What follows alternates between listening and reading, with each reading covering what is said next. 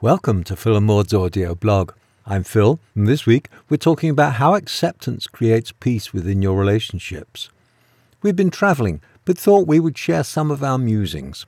I said, to have a deep relationship with someone, you have to fully see them for who they are.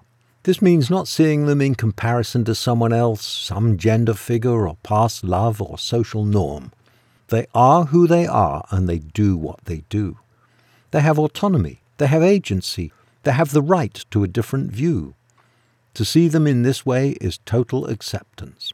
And with that, you receive a gift in return, though it may not feel like one at first. You get the gift of not having to control them or take care of them or needing to get their agreement on decisions. To take this position might feel strange compared to the common view that all relationships have combative elements, whether running as an undercurrent or flaring up on a daily basis. It's not like you can effortlessly adopt this new form of relating. Everybody falls short at times. The trick is to recognize it and learn from it.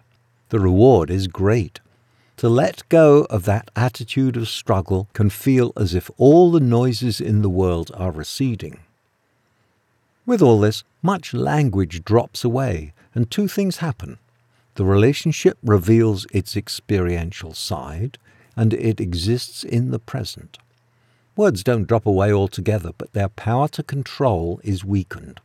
In the best case, your partner rejoices in the freedom you are offering and offers the same in return. But they might not want that autonomy, being more comfortable with the known status quo. You have to decide if they have a decent chance of grasping the concept of total acceptance. Just as this can transform the relationship with your partner, it can affect how you interact with other people. There's an opportunity to reframe all relationships as friendly, or at least potentially so. And Maud said, this past week was the celebration of the International Day of Peace on September the 21st. For Phil and I, it brought thoughts of what we are doing to contribute to that experience. As many of you know, spreading peace one relationship at a time is our goal and our motivation in doing these podcasts. We believe that relationships, deep ones, with family, friends, and romantic partners are the arena for the realization of this state of being. In learning that it is possible to live this way with those we are close to, we become ever more capable of treating those in the community and the greater group in the same way.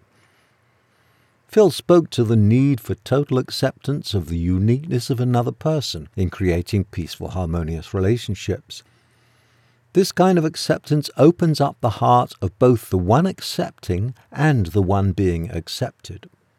Much as this may be a striving rather than an accomplished behavior, it's the belief it is possible and intention to act in this manner that bring it into reality.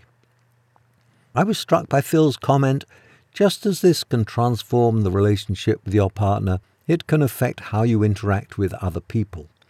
There is an opportunity to reframe all relationships as friendly, at least potentially so, unquote. This approach of being friendly has such lovely qualities associated with it: kindness, respect, warmth, care, honor, and, yes, love. What better way to approach others than with loving friendliness? I'm reminded of a quote that spoke to me strongly when I encountered it. You can cultivate gracefulness, but graciousness is the aroma of friendliness which emanates from a love-saturated soul. That's from the Urantia book. Let us act with this kind of generosity of spirit in our deeper relationships and watch that spread around the world. Well, that's our piece for today. It's written on our blog, of course, at philandmaud.com. So go there, send it to other people as well, and I'll talk to you next week.